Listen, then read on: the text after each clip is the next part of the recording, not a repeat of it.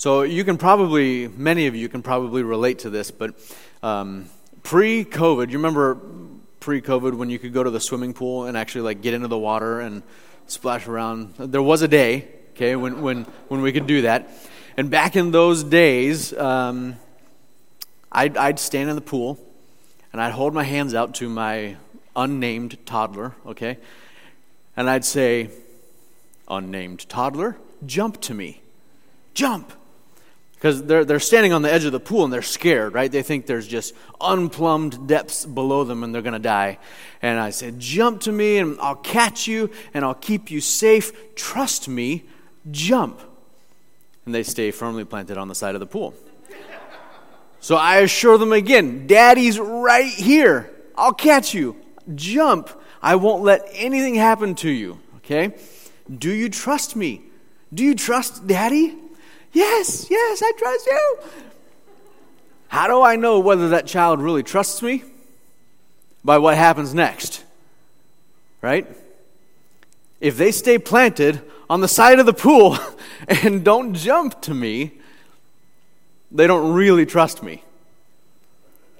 Okay, because I have assured them I will not let anything happen to you. They said they trust me, but their life doesn't back it up. On the other hand, you've got some that just exhibit absolute trust and jump and just about take you out because they've jumped so vigorously, right?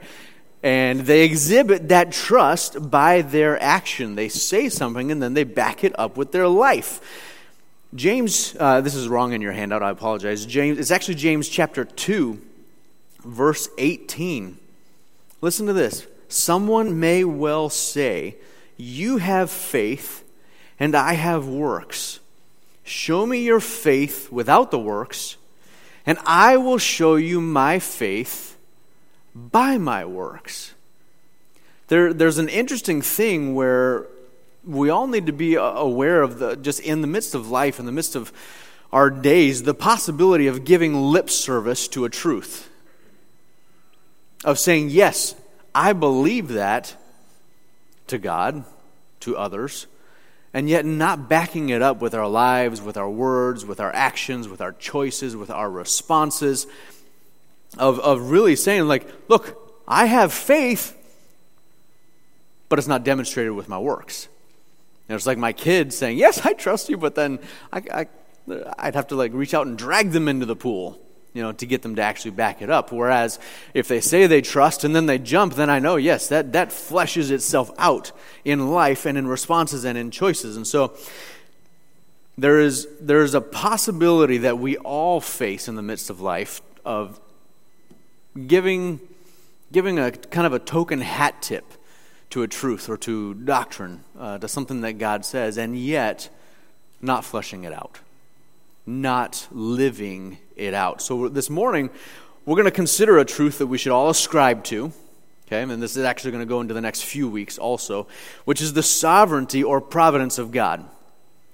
And we're going to consider that. We're going to take a few minutes to examine whether we're just giving lip service to that truth or if we actually walk the walk and don't just talk the talk.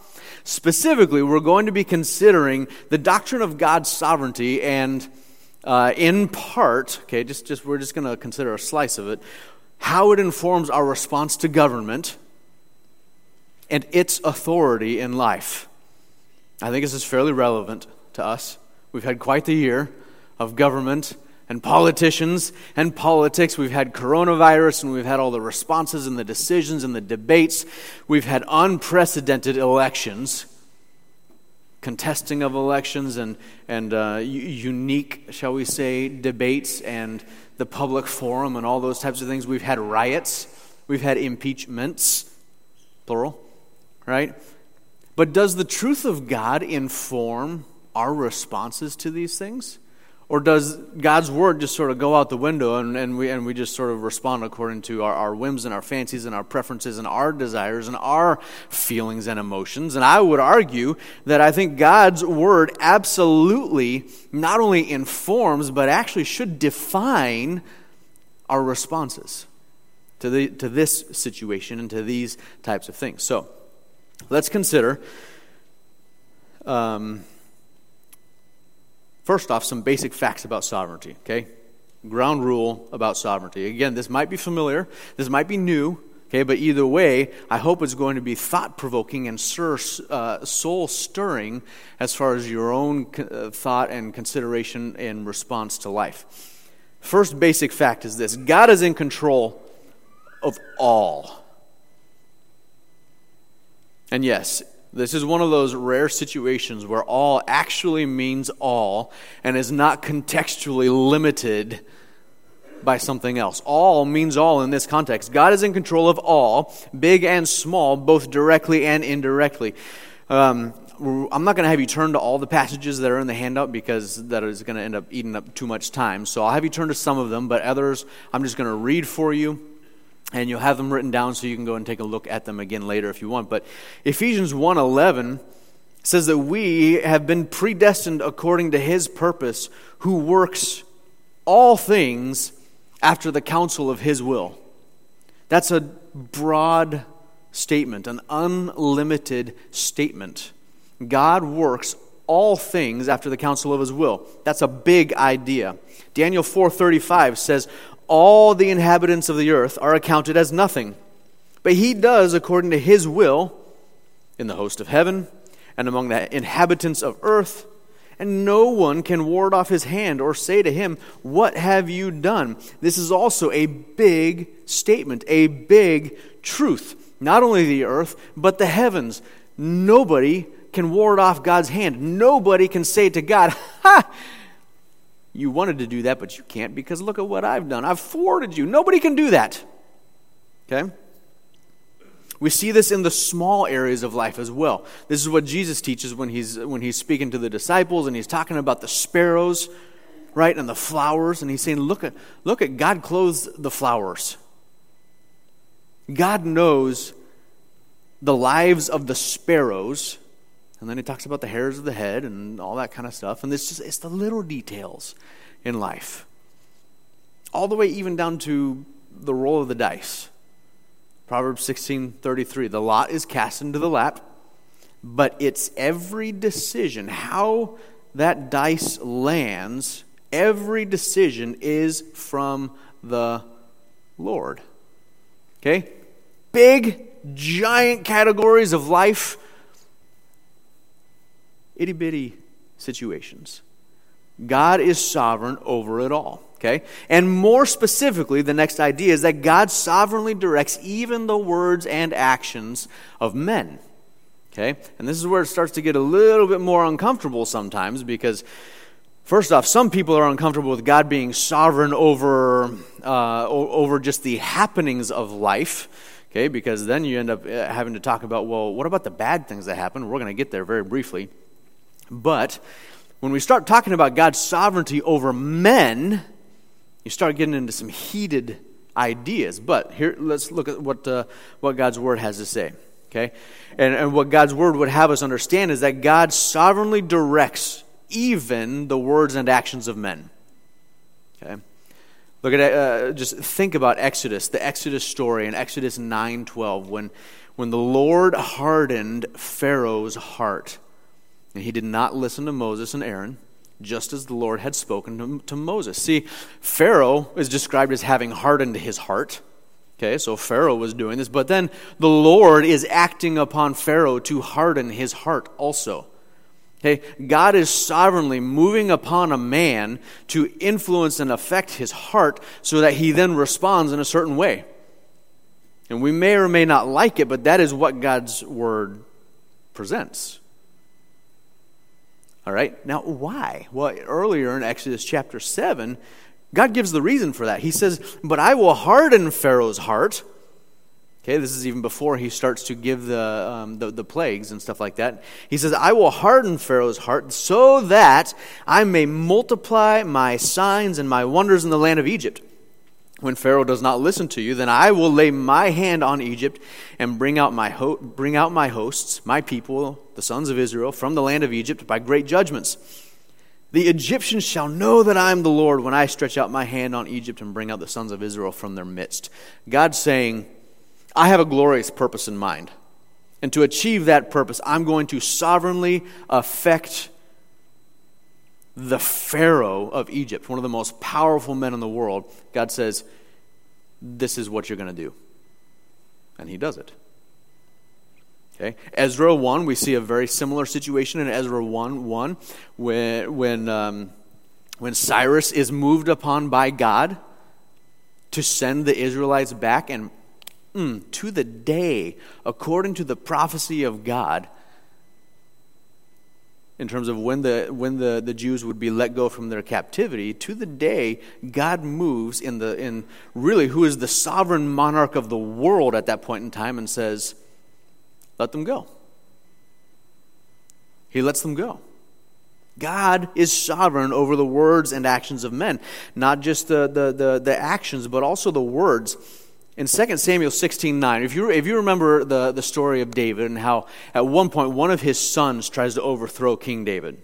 Okay, David has to flee from Jerusalem, and along the way as he's fleeing from Jerusalem, some guy walks out and he starts slinging curses and saying bad stuff about David and how he's getting his comeuppance and you deserve this and phooey on you and rah, rah, you know, and so some of David's wonderful commanders, you know, like, hey, Abishai, the son of Zeruiah, said to the king, why should this dead dog curse my lord the king? We can solve this. Let me go over now and cut off his head. But listen to David's response. The king said, what have I to do with you, O sons of Zeruiah? If he curses, and if the Lord has told him, curse David, then who shall say, why have you done so? David's recognizing that God is sovereign over the words and actions of men. Okay? Some try to say that God's sovereign over nature, you know, but not over men, because that inhibits our free will. But we want our worldview to not just be influenced, but to be defined by biblical truth. Okay, and God's sovereignty over even the hearts of men is definitive truth.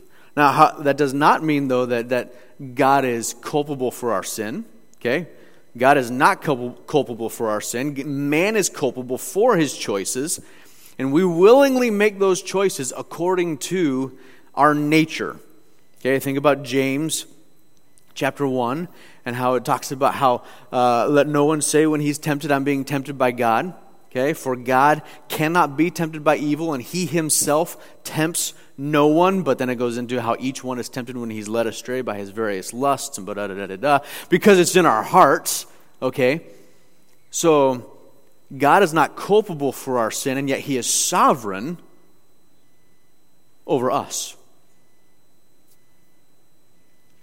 Wayne Grudem says, in light of the breadth of biblical teaching, he says that it's appropriate to affirm that God causes all things to happen, but that he does so in such a way that he somehow upholds our ability to make willing, responsible choices that have real and eternal results and for which we are held accountable.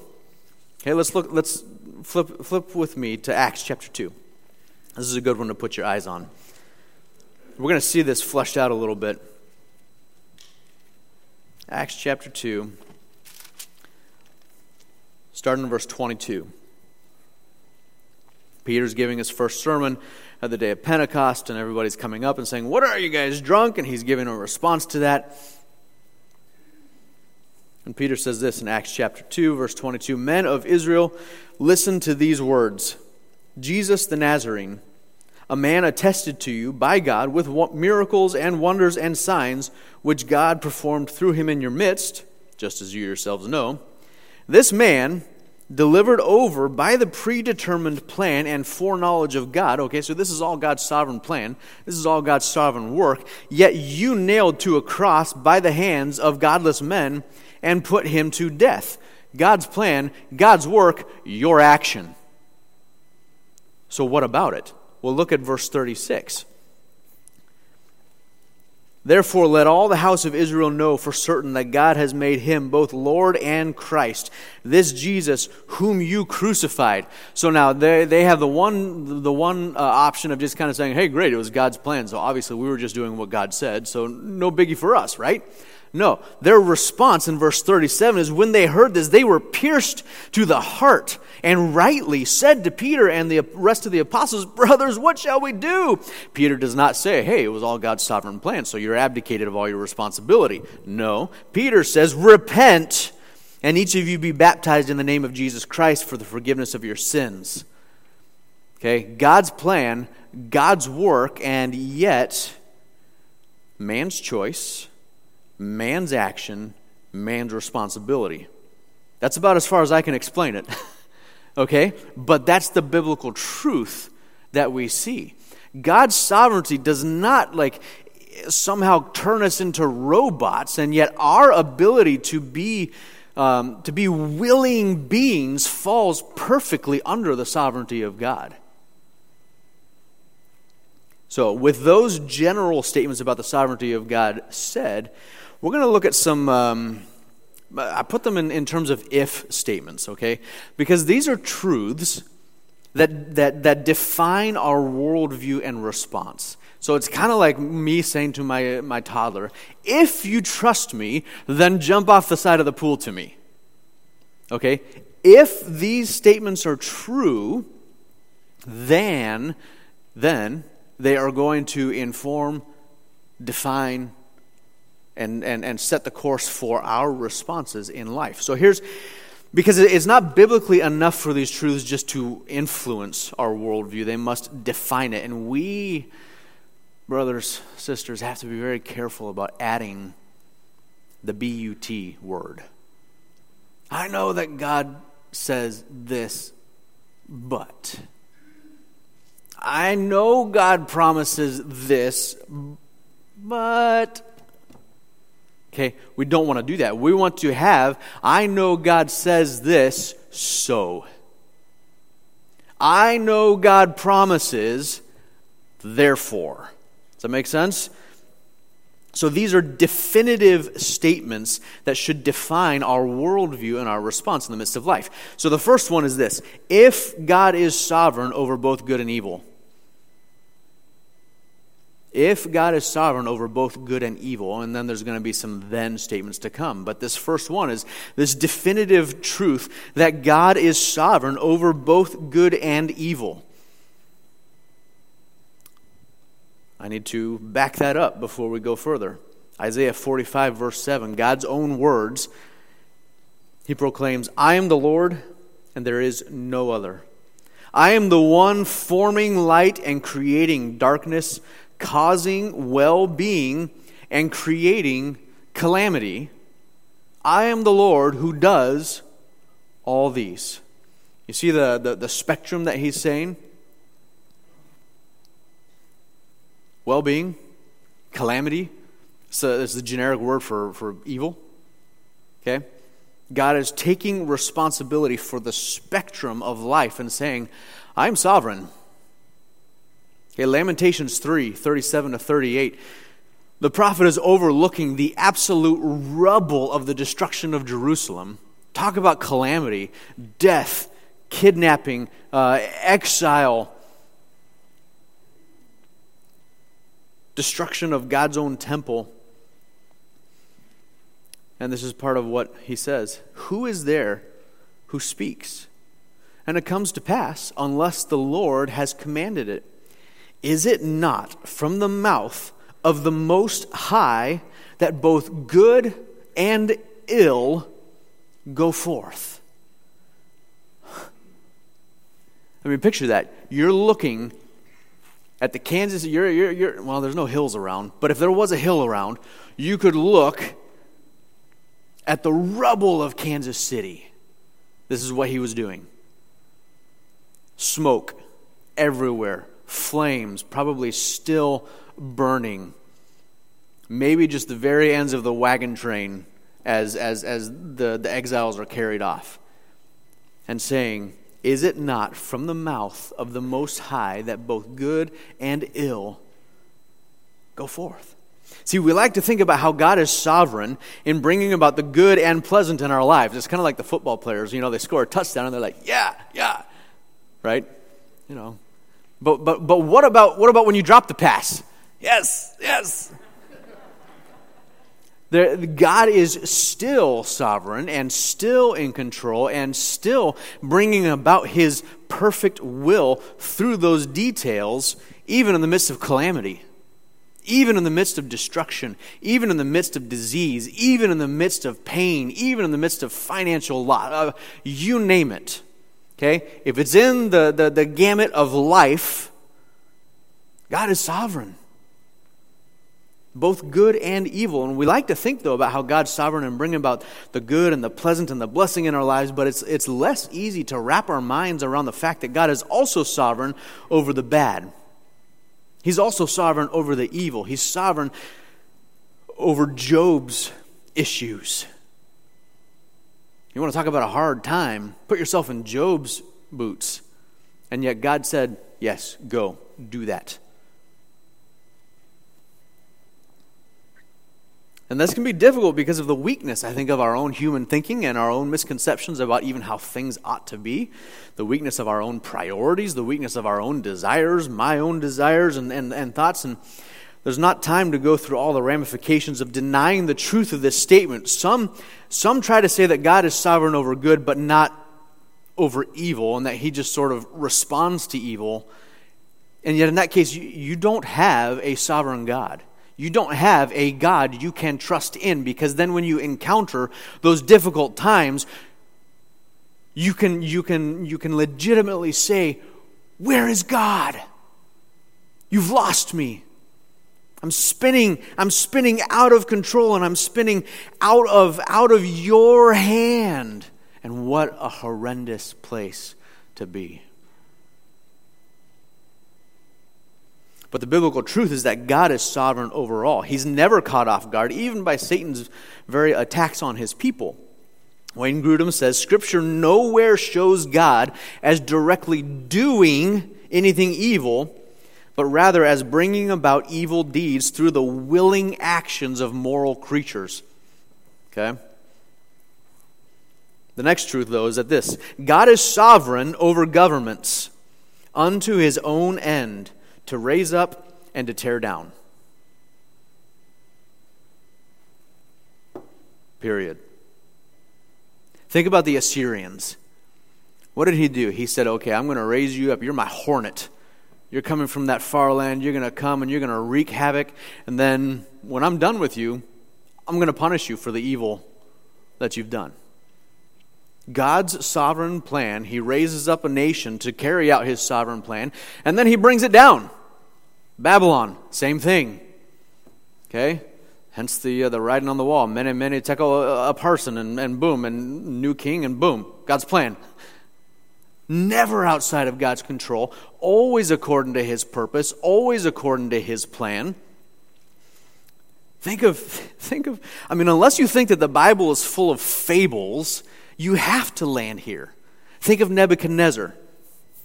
Okay? As Daniel talks to him, right? And he's got that dream, and Daniel says, look, you're proud. You need to recognize that God is the one from whom all authority comes. And so God's going to go ahead and just humble you a little bit. And he spends the next, 7 years grazing grass like a cow, and his hair becomes like eagle's feathers, and his fingernails become like claws. And then in God's timing, he's healed, and he's reinstated, and he's learned a good lesson. God reigns. Okay? Daniel 2, verse 20 to 21 says, it is God, it is he who changes the times and the epochs. He removes kings and he establishes kings. He gives wisdom to wise men and knowledge to men of understanding. All right, so God is sovereign over governments unto his own end, both to raise up and to tear down. He's also, we need to be aware that God's sovereign goal, and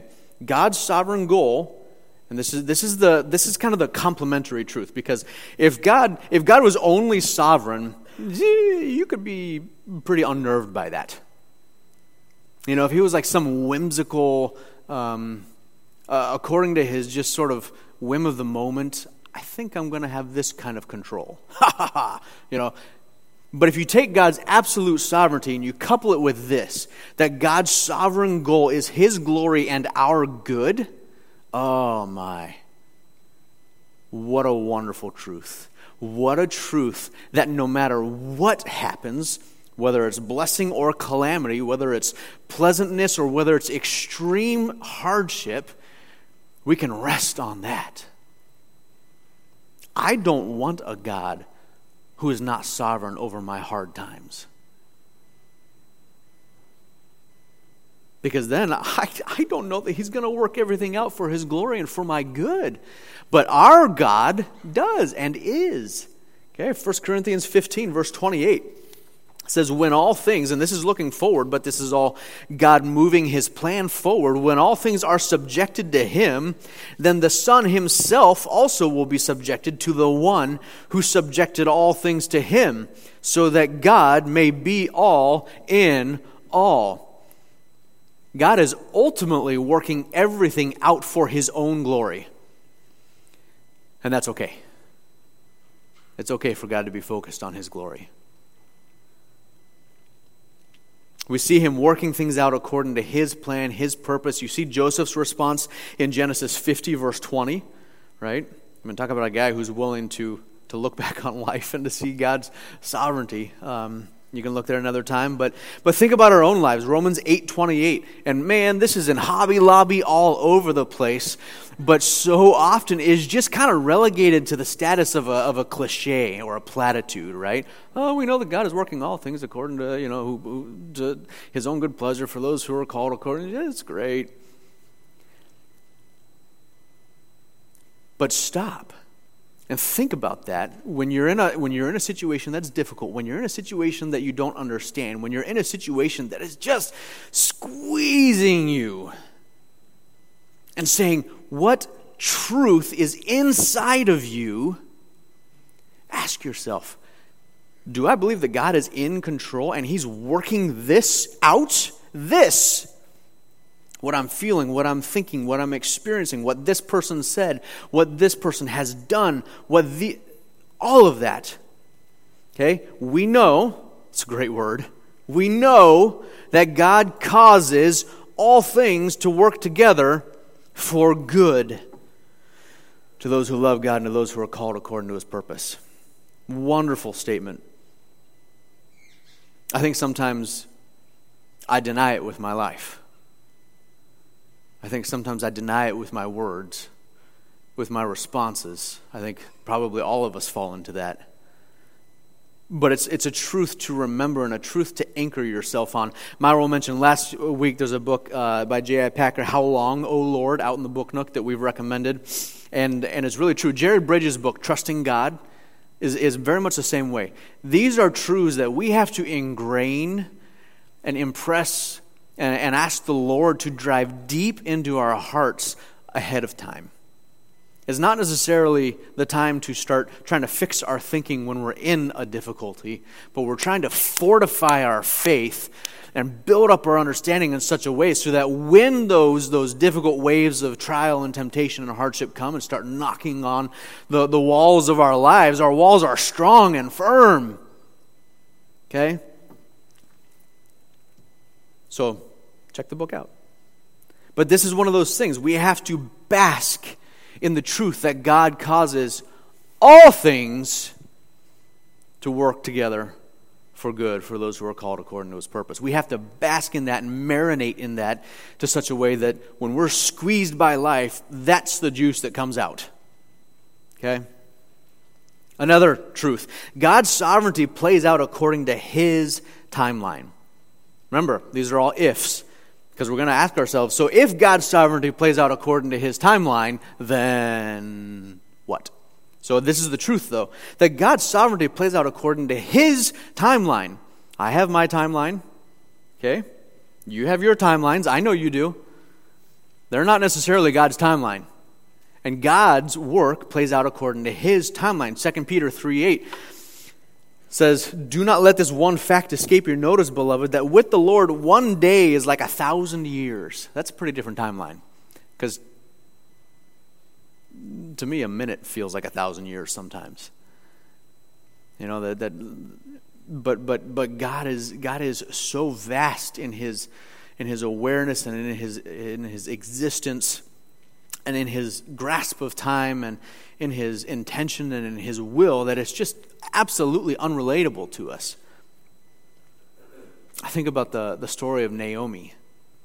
You know, and how she went and she lost her husband, and she took her two sons, her sons, and then the daughters-in-law, and they were in the other land, and then her son-in-laws, her sons died. She had no idea what God was doing in the midst of that. Her timeline was, Lord, what are you doing? Call me bitter, right?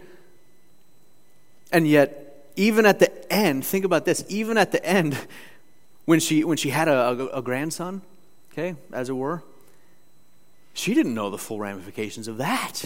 All she knew was God was gracious and gave her a grandbaby.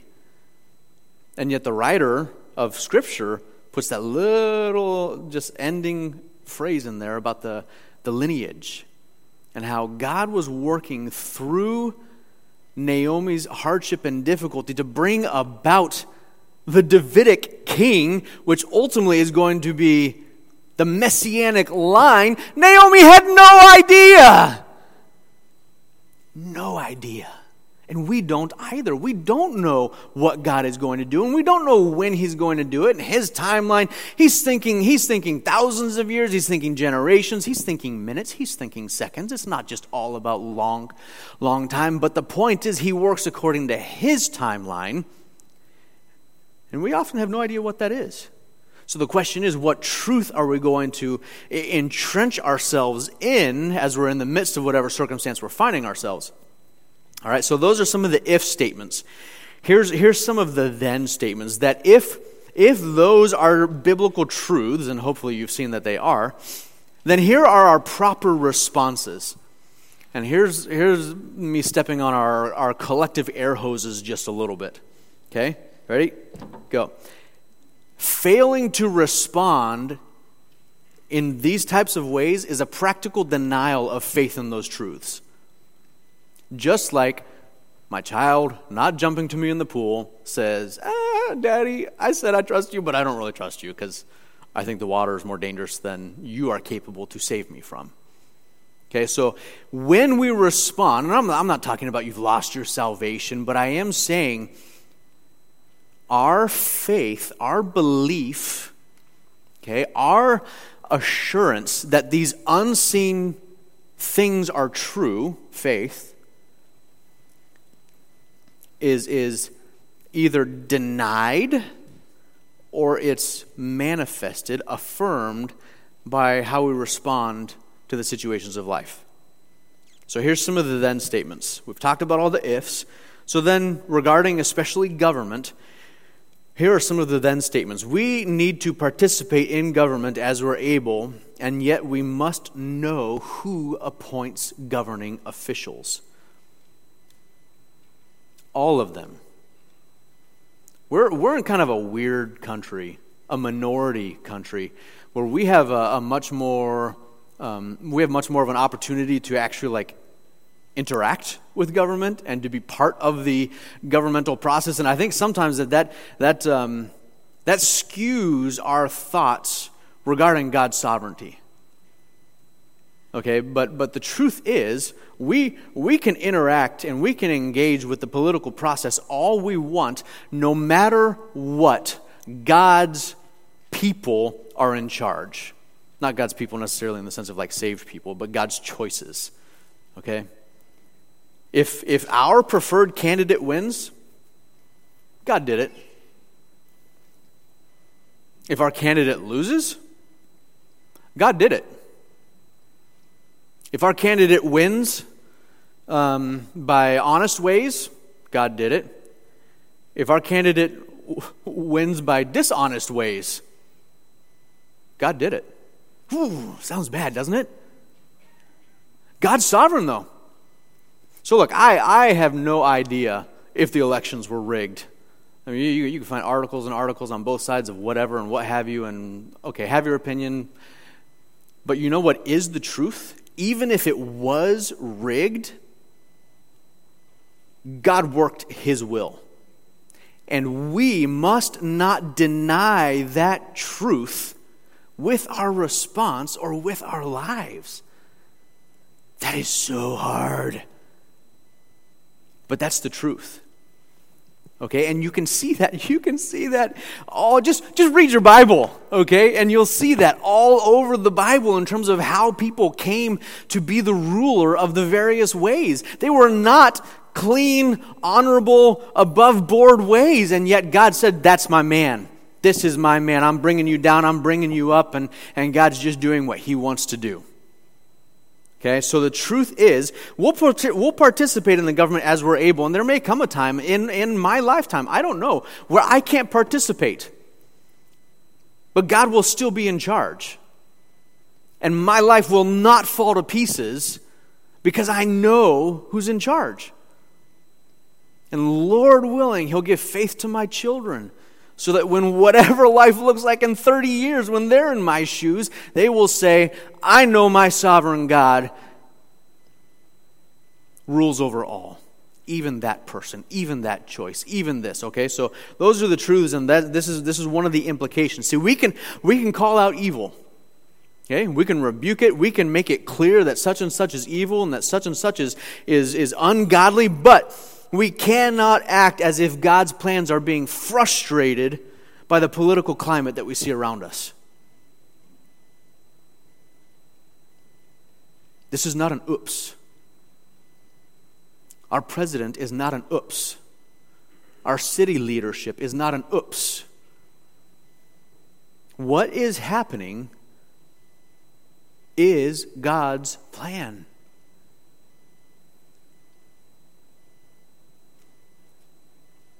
My email is aaron@mrbckc.org. Go ahead and start typing out the, See, the phrase God willing is not a cliche. That's why the writer, James, says, look, why are you making these plans to go here and do such and such? You need to say, if God wills. Okay?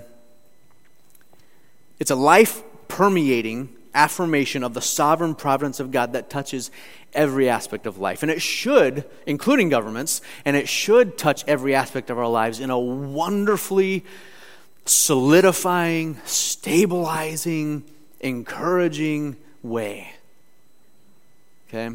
But when we lose sight of that truth is when we start to feel like that little teeny boat lost and tossed in the waves, as opposed to just having the ginormous anchor of this truth holding our ship, our life ship stable in the midst of whatever is being thrown at us. All right, so we'll participate in government as able, and yet we will know who appoints them.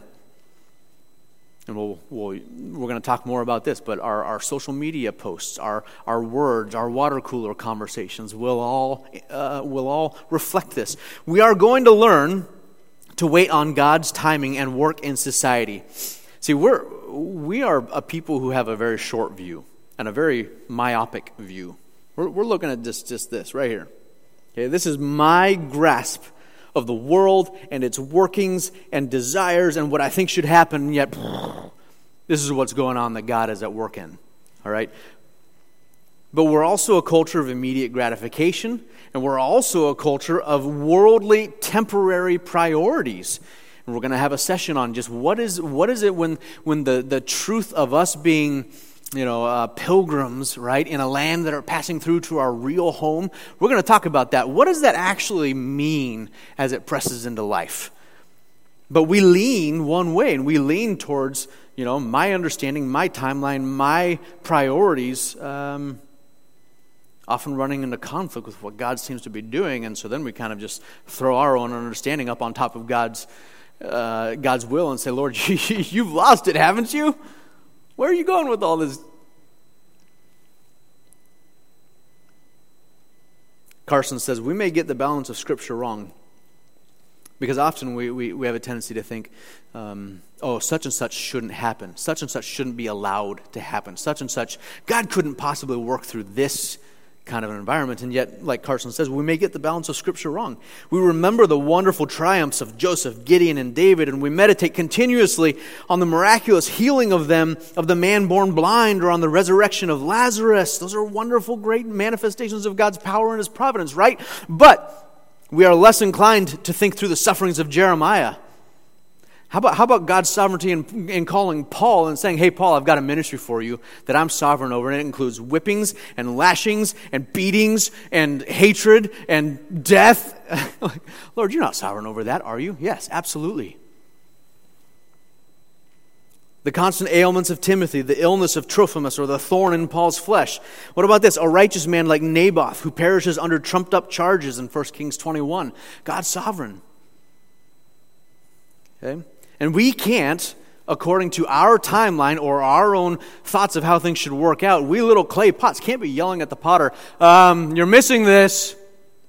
Did you see what's happening over here? This is not right. We can't do that. Because when we do that, we're denying these truths. Okay?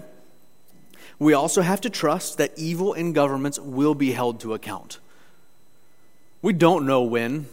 It may or may not be in this life. Okay, we don't have time to talk about examples, but God doesn't forget evil.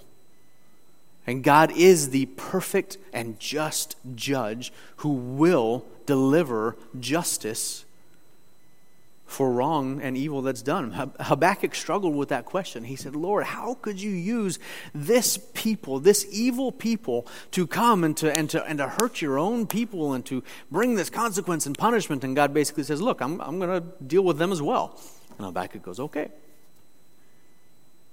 You know, in Psalm 73, we see that, where the psalmist is wrestling with how the evil seems so prosperous. And then he's reminded of God's ultimate justice and judgment, and he's refreshed as to God's character and his ability to trust and to wait, knowing that even if it's in eternity, that there will be perfect justice met. So accountability will be had. Here's another thing. If those statements about God and His sovereignty are true, then we will avoid investing inappropriate hope in human leadership. There is too often the thought that if we can, only get such and such into office, or if we can only get such and such a rule, passed, or a law passed, and this, that, and the other, then life will be as it should be. But the problem is we're defining life as it should be in those situations according to what we want. And what we have to recognize is that our hope is not in what a man in office or a law being legislated, what those can accomplish. That's not where it is. Okay, and we can call out evil and we can try to have those things accomplished for the sake of living life in a way that honors the Lord, and that's great. But Psalm 20, verse 7 says, some boast, the better words maybe trust, some boast or trust in chariots, okay, and some in horses, but we will boast in the name of the Lord our God.